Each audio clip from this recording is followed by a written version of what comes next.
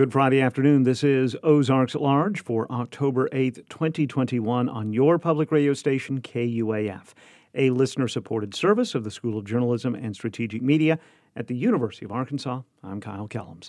There are 893 newly diagnosed cases of COVID-19 in the latest report from the Arkansas Department of Health, pushing the total number of cases in Arkansas since the start of the pandemic to more than 500,000. The ADH counts another 21 deaths from the virus, and reductions in both hospitalizations from the disease by 31 patients and inactive cases by 189. The Arkansas Legislature is giving final approval to a redrawn map of the state's 4 congressional districts that splits Pulaski County among 3 districts and Sebastian County among 2. Governor Asa Hutchinson has not said if he'll sign the bill. With little debate, members of the state House and Senate yesterday passed identical versions of the bill proposed by Republicans Jane English of North Little Rock and Nelda Speaks of Mountain Home.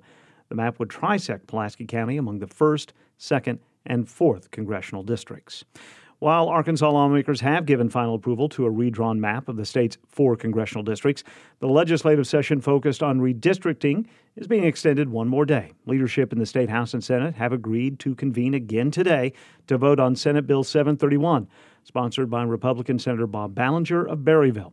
The bill would allow employees who are retaliated against for not disclosing their COVID-19 vaccination status to seek restitution paid for with money from the American Rescue Plan.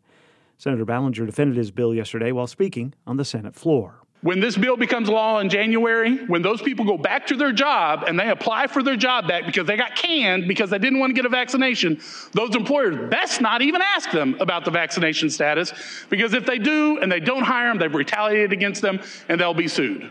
Just like a lot of other rights we protect, just like a lot of other things, we're going to say there's a God-given, inalienable right to decide to reveal that information for yourself or not. The proposal was approved late Thursday afternoon by the House Public Health, Welfare, and Labor Committee and now is being voted on by the full House.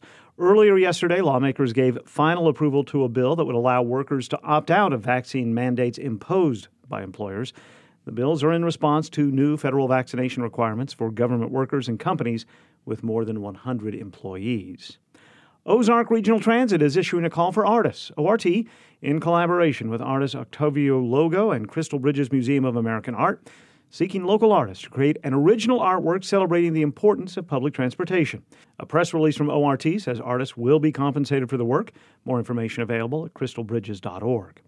The Encyclopedia of Arkansas is receiving a grant of $82,000 from the National Endowment for the Humanities.